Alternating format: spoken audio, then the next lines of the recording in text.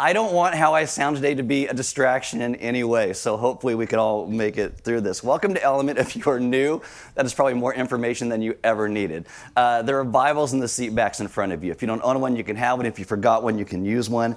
There are sermon notes on the communion tables. They look like this. And on the front side, you're going to get the verses that we go through. You get a little place to write some questions if you have them. You can send those questions to us if you like, to questions@ourelement.org. On the inside, you're going to get a summation of what we'll talk about this morning, and on the back, you get a place to write down some of your own notes. If you have a smart device, you can download this app. It is called YouVersion. Once you download it, it just says Bible. Click on More, and then Events in YouVersion. We will come up by GPS in your smart device, and you will get sermon notes, verses, questions, announcements, and all that goes with today's message.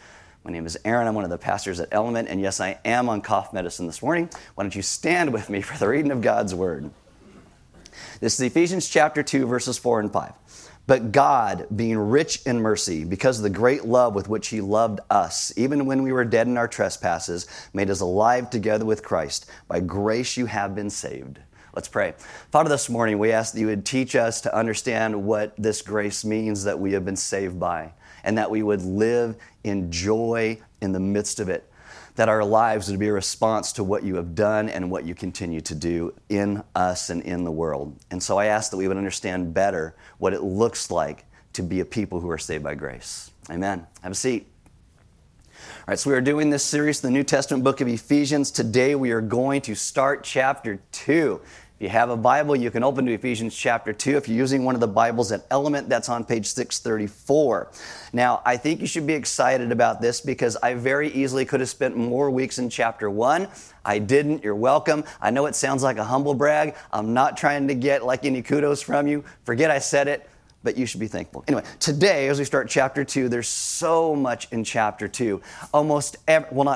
Every single preacher that I like has preached multiple messages in Ephesians chapter 2. It has some great and high theology. I'm going to hopefully make this a little practical to you of why we are told the things that we are in Ephesians chapter 2. Because as I said, Ephesians 1 really sees salvation from God's point of view, what God is doing. The beginning of Ephesians chapter 2 starts off by telling us what salvation looks like from a human point of view, and it's not great. When we get to chapter 3, you're going to see how these two things begin to come together. Then you hit chapters 4, 5, and 6, which really become practical, but it all still hinges on chapter 1, 2, and 3, because we do not really live practically in our lives unless we understand what we believe, what we know. In the summer, we're going to do this series through 1 Timothy called Doctrine Matters, because it does. We need to know what we actually believe and why it's so important.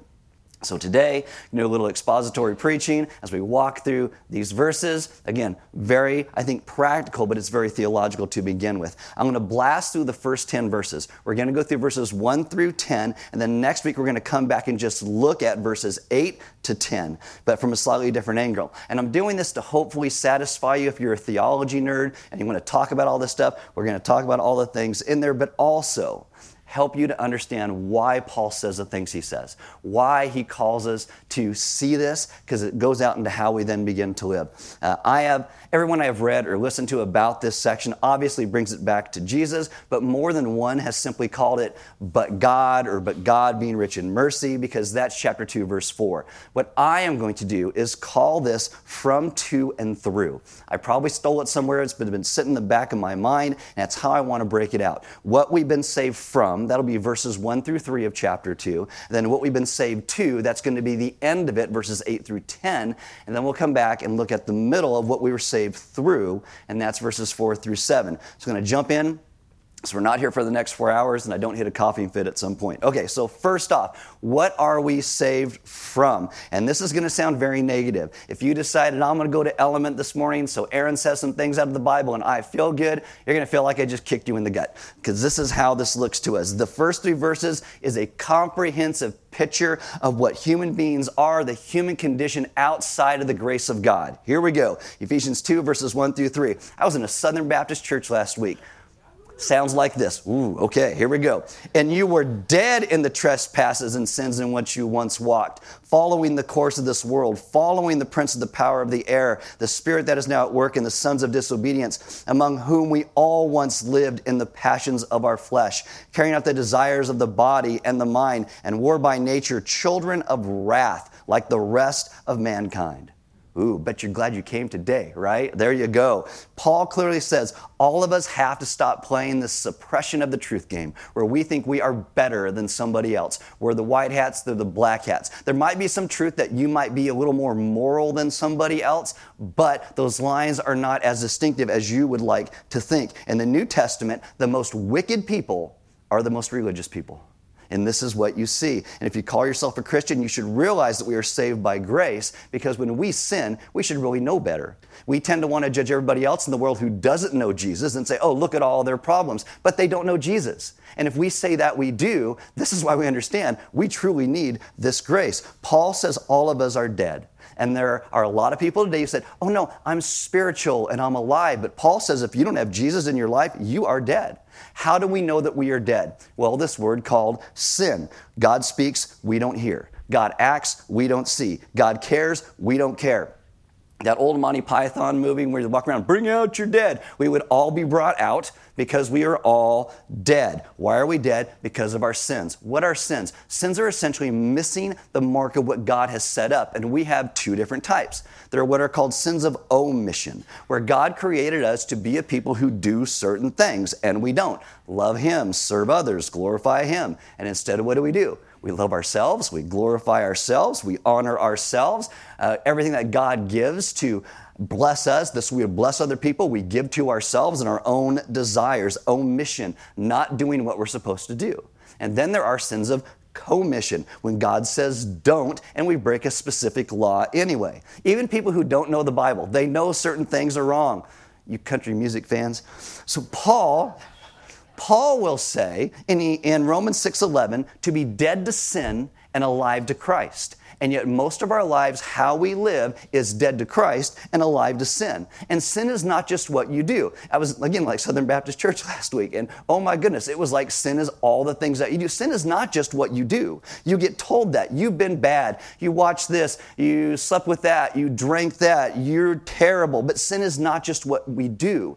Sin is in our nature. Sin is now who we are. We are inherently broken. In verse 3, Paul calls us children of wrath. But humanity was not made this way. Because of sin, we're now broken. Because we are now broken, we commit transgressions and sins. And many places, people will tell you that your hope is to stop committing trespasses and sins. Your hope is not to stop committing trespasses and sin. Your hope is to become alive in Christ. That's your hope. See, so often we're told, don't do these things and then God will love you. That's not how it works. Our hope is to be alive in Christ. And when we're alive in Christ, sin loses its taste. And we start to want to live differently. Ephesians 2, verses 1 and 2. And you were dead in the trespasses and sins in which you once walked, following the course of this world, following the prince of the power of the air, the spirit that is now at work in the sons of disobedience. If you write in your Bibles, you feel so inclined, or using one of the Bibles at Element, write in it. I don't care. I want you to circle the word following. It's in the text there twice. Now, the English word for following doesn't really do this word justice because it means you're enslaved by something. You are mastered by something. And the reason it says that we are dead in our trespasses and sin is that you are as helpless as a dead body. Years ago, there's this movie that came out, it's called Weekend at Bernie's. And Bernie's this guy, he died. He had these three guys that work for him. We don't want anybody to know that Bernie died on our watch. So they take him around to all these parties. They drag this dead guy around like he's alive. Guess what? You're Bernie. We are all Bernie. We are drug around in our lives because we are powerless. We are following these things. What are they? Three things: Satan, ourselves, and the world. Okay, Satan. I know some people say, oh, that sounds like folklore. And if that's you, if you doubt he is alive and well, he's done a pretty good job. Shows how crafty he is. The second thing, though, is ourselves, that we are not just victims. We like our sin. If we didn't like it, we wouldn't do it. And the third thing is what we call the world. And this is when our flesh and the enemy work together. This collective mass gets formed that's called the world. And you have these values of pride and greed and lust where they become virtues. Be true to you. How do you feel? Well, chase that. What does your heart say? That is all the world. I'm not going to spend a lot of time on this because the big idea is this is what it means to be enslaved. Verse 3, among whom we all once lived in the passions of our flesh, carrying out the desires of the body and the mind, and were by nature children of wrath like the rest of mankind. Now the point here is the flesh. The flesh does not mean your physical body. There are many translations who will write the word sinful nature there instead of the words the flesh. The actual Greek words mean the flesh, but it's really this sinful nature that we have. It's our self-centered nature that drives us, the thing that controls us. I probably told you this before, but when we're talking about being dead in trespasses and sins, Martin Luther once said, the human heart is incurvatus in se. Incurvatus in se means curved in upon itself.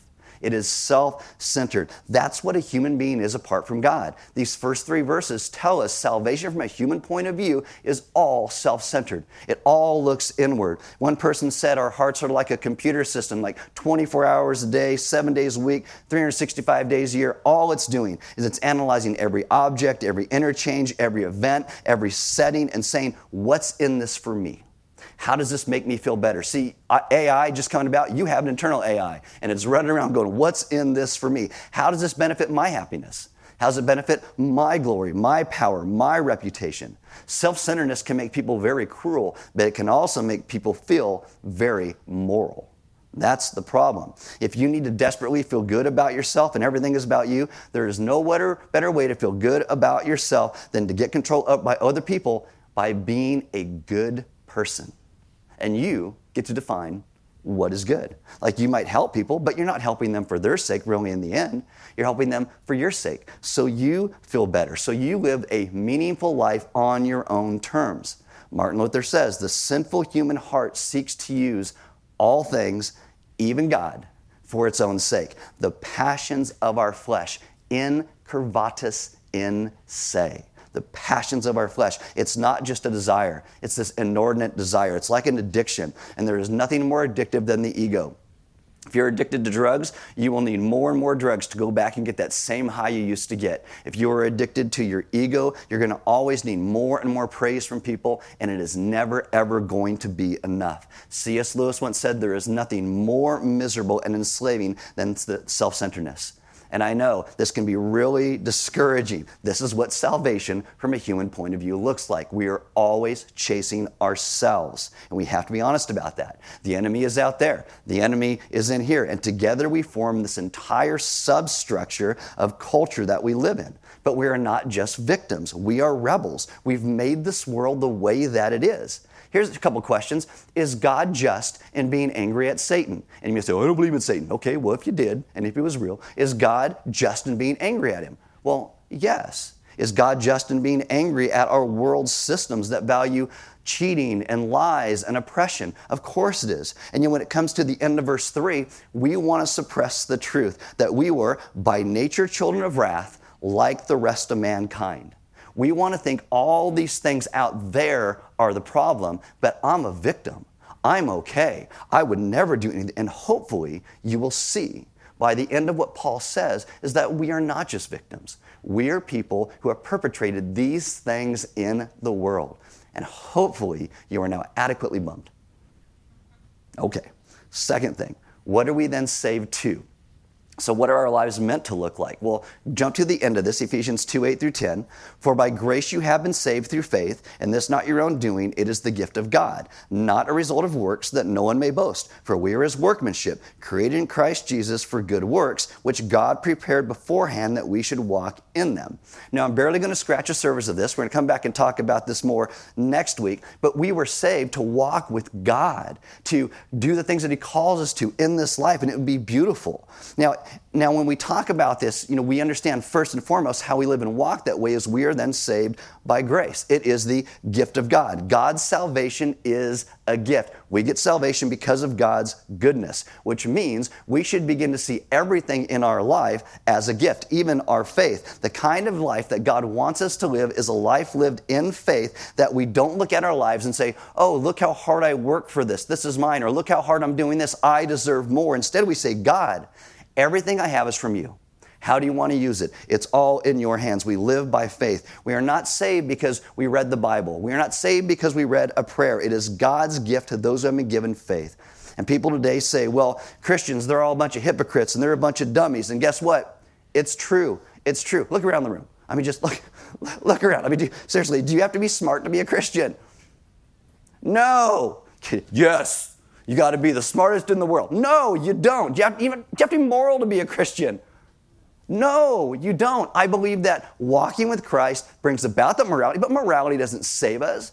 Our smarts don't save us. And this is the difference with all the world religions. In every world religion, you've got to do something to make yourself acceptable to the gods, the goddesses, the universe, the divine, whatever it is.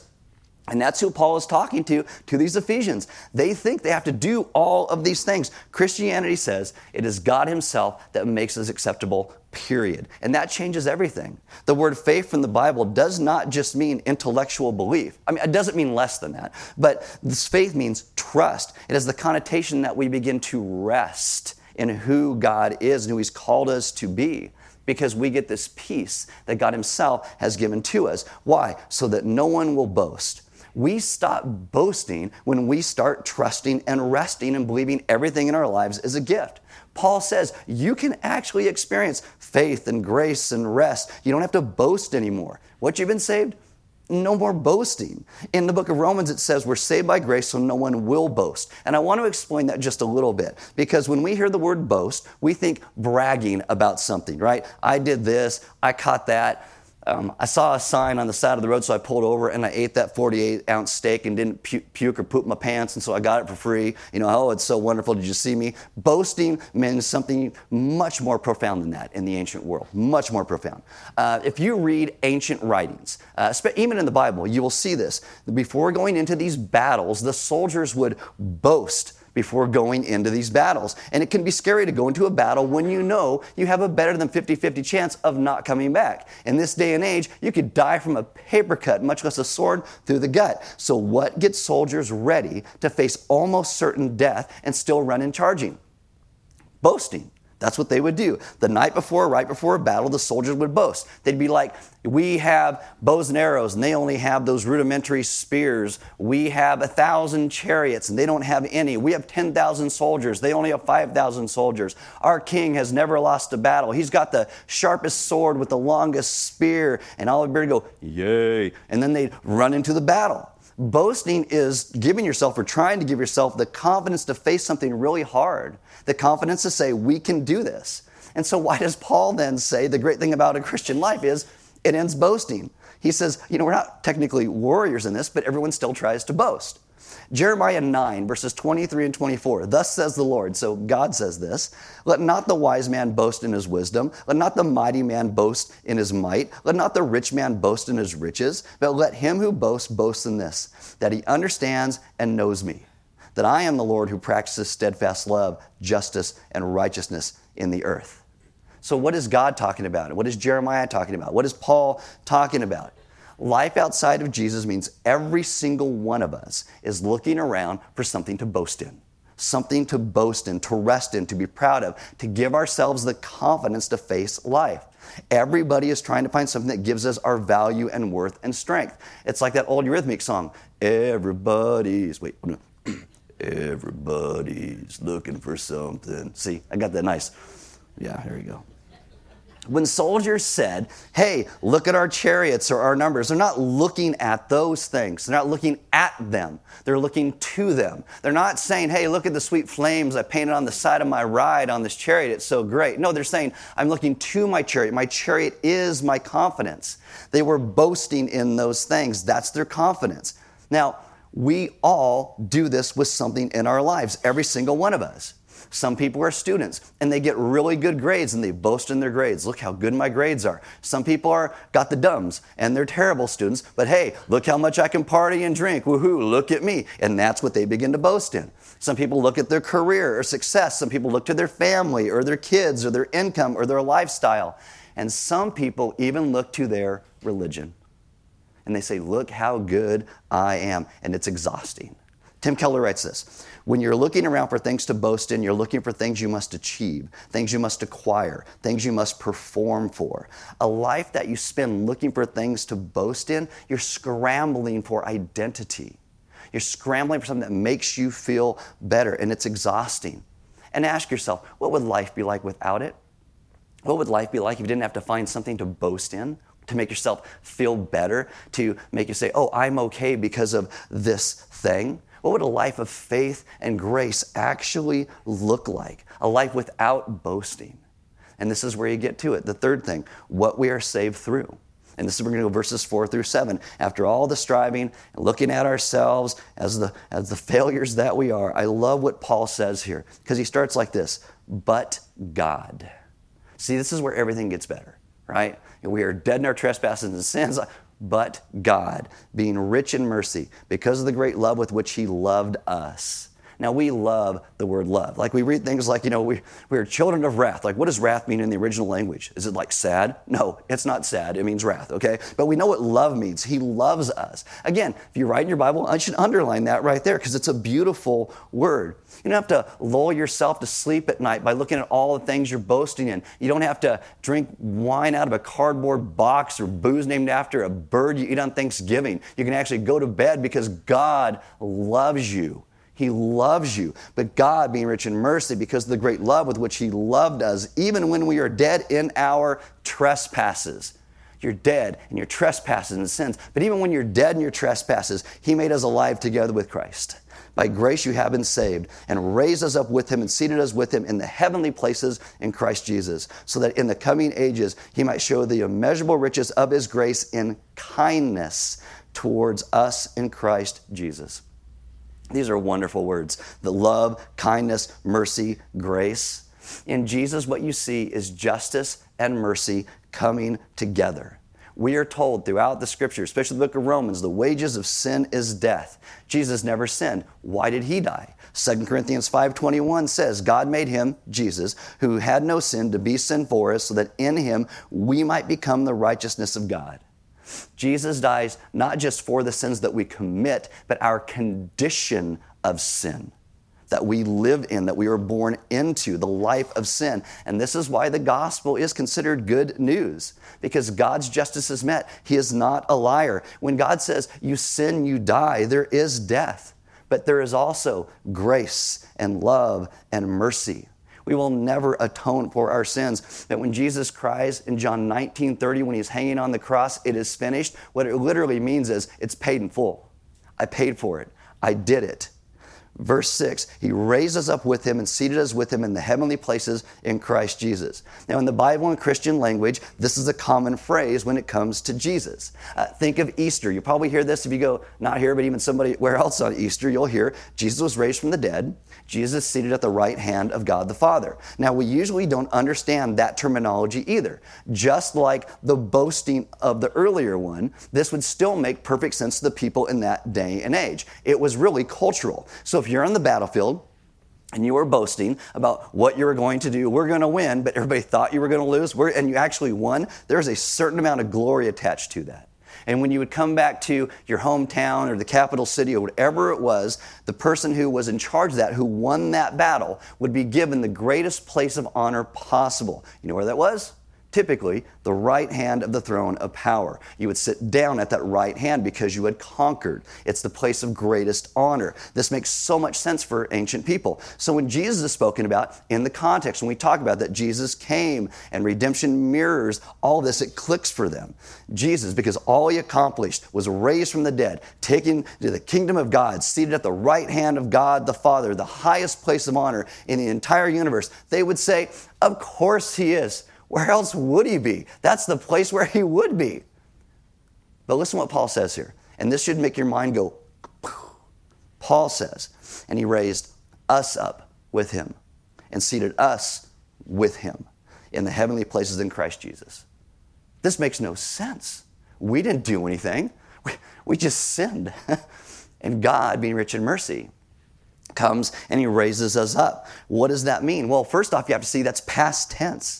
We are seated. It's already happened. And this leads to some confusion in this, because it doesn't mean you are raised from the dead already. I mean, you're not, you may feel like it if you have a cold like this, but you're still physically alive. Jesus was bodily raised from the dead. And it doesn't mean you're literally there because you're here. I mean, your mind may be somewhere else, but you're literally here right now. So you're not there. And I'm not trying to be condescending. I'm trying to make this as clear as possible. What it means is we're not physically seated there, but it means you are legally seated there. This is a couple weeks ago, we talked about this idea of the already and the not yet. This is the already legally seated there, not yet in terms of future glory. So already, and it's a whole different can of worms because the Bible is constantly using this legal language when it speaks of our salvation.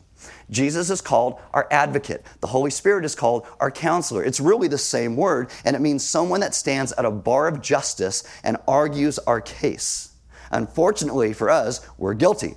There is no defense in ourselves. And this is why it is God, being rich in mercy, because of the great love with which he loved us, made us alive together with Christ. For grace you have been saved through faith. And this is not your own doing. It is the gift of God.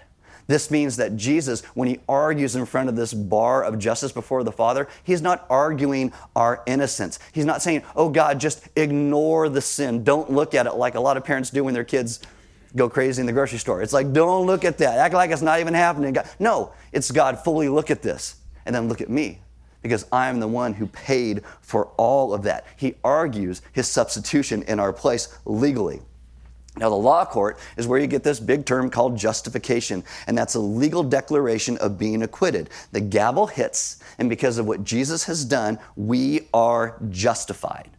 Romans 5:1, therefore, since we have been justified by faith, we have peace with God through our Lord Jesus Christ. How are we declared justified when we are guilty? Where is the justice in that? It's that Jesus took our place.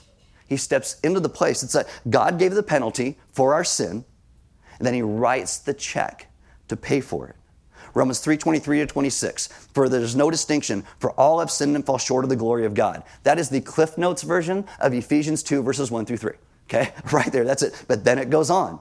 And are justified by his grace as a gift through the redemption that is in Christ Jesus, whom God put forward as a propitiation by his blood to be received by faith. This was to show God's righteousness, because in his divine forbearance he had passed over former sins. It was to show his righteousness at the present time so that he might be just.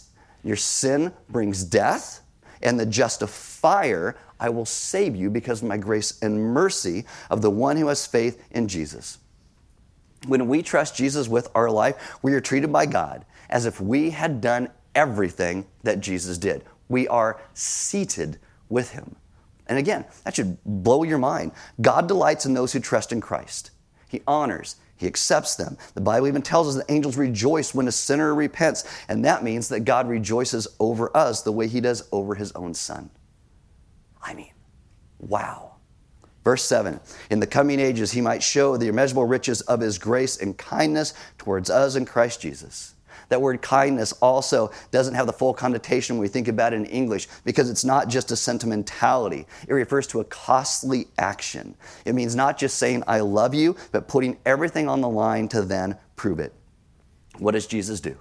He comes in our place to pay for our penalty of sin that separated us from relationship with God and others and brings us back to himself at the cost of his own life. Ephesians chapter 2, verses 1-3 tells us that the essence of sin is running after ourselves, acting like we are God, rebelling against him, putting ourselves in his place. What is salvation? Well, verses 4-7 is where Jesus comes and he puts himself where we deserve to be. He goes to a cross. Jesus doesn't just take physical death. He takes the wrath of God against sin upon himself. In the gospel accounts, we are told that he's cut off from his Father. He experiences the agony that we should have experienced if we would be cut off from God for all eternity. But he experiences that. And I don't think there's any theologian in this world who can properly even explain what this means this side of eternity. I think when we get it, we're going to be blown away even more by what Christ did. From a legal metaphor, Jesus came into our place to rescue us, to put us in the place that only he deserved to be. John Stott said it best. He said this, for the essence of sin is man substituting himself for God, while the essence of salvation is God substituting himself for man. We put ourselves where only God deserves to be. God puts himself where only we deserve to be. How does Jesus save us from our self-centeredness? By the most unself-centered thing anyone has ever done. In the book of Philippians, which we will get to next year, it says that he was equal with the Father. He empties himself of his glory and took on the nature of a servant. Tim Keller said this, and I love this. There is one boast that will stop all boasting. Ready for this? Christ is my life. Christ is my life. That's the boast. Galatians 6:14. But far be it from me to boast, except in the cross of our Lord Jesus Christ, by which the world has been crucified to me, and I to the world. You want to live a life where the world's crucified to you? That's your boast. Christ is my life. That's it. You know, when I was talking about all the boasting that, that people did before they went into battle, we got the king with the longest spear, the sharpest sword, and all that. Because the interesting thing is, our king comes and he takes a spear in his side. All the damage that we have done on the battlefield of this world and our lives by hurting one another, our king comes and he starts to bind up those wounds to bring us back to himself. What does Paul say? For by grace you have been saved through faith, and this not your own doing. It is the gift of God, not a result of works, so that no one may boast. Because we don't boast in our works, we boast in Christ. And this becomes one of the questions that we have to start asking ourselves is, what do we really boast in? Because there's a lot of people I know, even myself, at many times, who we call ourselves believers in Jesus, and yet we're trying to find our confidence in all these things that aren't him. We're trying to find our confidence in what we do, what people say about us, what our achievements are. Where I went on vacation, showing up on a Sunday morning, and I preached through the sickness and probably killed half of you. You laugh now. What are our boasts? What are we boasting? Oh, that's my water. What are we boasting in? I think that's really the important question. Because understanding the grace that we have been given, that is what is going to begin to change our lives. Salvation from our point of view is very scary, and it's very sad, because we are under wrath. We are under this condemnation because we are trying to save ourselves, and we are tainted by our own sin. But then Paul goes on, but God being rich in mercy, that's what you see. That's what changes us. Today when we come to communion, that's what I'd like you to think about when you take communion. Who am I without Christ? But God being rich in mercy. And you take that cracker and you break it, like Christ's body was broken for us, as he takes the spear in his side and blood and water flows out. You dip it in the wine or the grape juice, remind you of that blood that flowed, so that we are people who get to step back into relationship with God again. The beauty of the grace that we've received. If you are someone today who has never maybe really understood God in this way, maybe you thought, well, I'm spiritual and so I'm okay. Well, if you don't know Jesus, you're dead. And Jesus wants to bring you to life. He wants to extend hope and grace to you. And I pray that God is drawing you right now. And you, if you need prayer, right across the way in the lounge, you can grab a couple people. They love to pray with you. You can go during music. You can go after service. We would love to kind of talk and walk with you through these. The goodness and the generosity of our God who rescues and saves.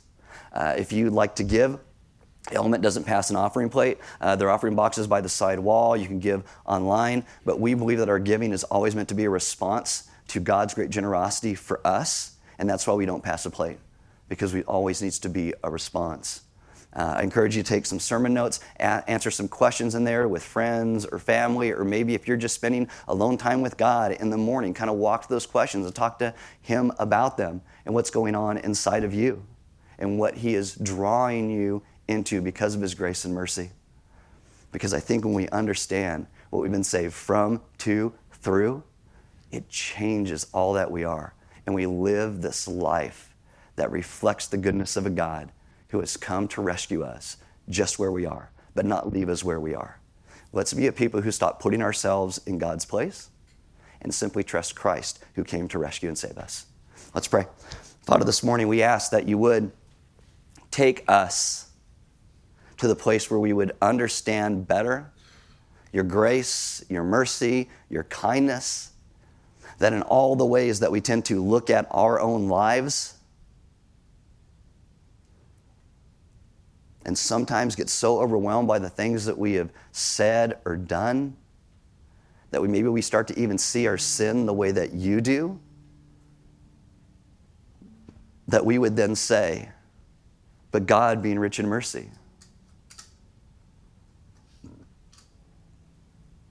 That our boast and our confidence is not in the things that we've done, but it would be in what you've done, in who you are. That would be our confidence. That you are rich in mercy. That we have been saved by grace through faith. And even that's not our own doing. It is a gift from you. And that would begin to change how we see all of our lives. That all the things that we have been clinging to and reaching towards to make us feel better about ourselves would be set aside, would pale in comparison to the great love that we would understand that you have shown us in Christ.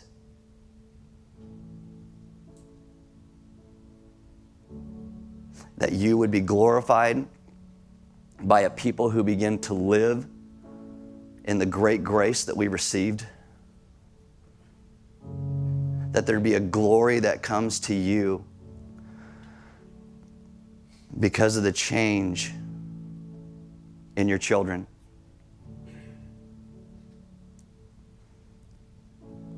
And that though we would see that you are the one who deserves to be in that place of honor, that seat of highest praise, you have then taken and seated us with you.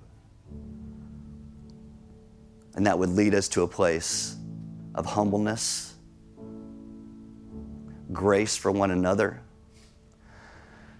and a longing to see your kingdom go forward so that you would be seen and you would be known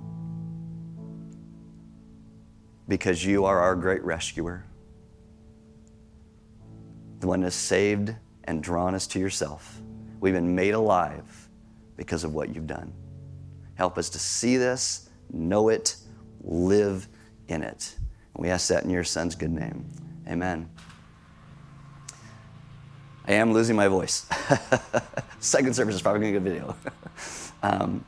While we drop these curtains, guys, just take a moment and ask God, God, what am I boasting in? What am I looking towards as my confidence? What am I looking towards that if I just had that, or if I just felt this way, then I would be okay? What are you boasting in right now? Because anything that is not Christ is going to leave you worse off than where you began. Because it's all, chapter 2, verses 1 through 3, looking towards ourselves. And so I want you to ask God right now, what am I boasting in? And lay that before him. And teach, and ask him to teach you to begin to live and say, Christ is my life. And then come and take communion, sing some songs, and head out into the world in a way that says, Christ is my life. When you hit those hard things this week, those temptations that come up that want to draw you away from who he is, remember the boast. Christ is my life. He is my life. And live in that.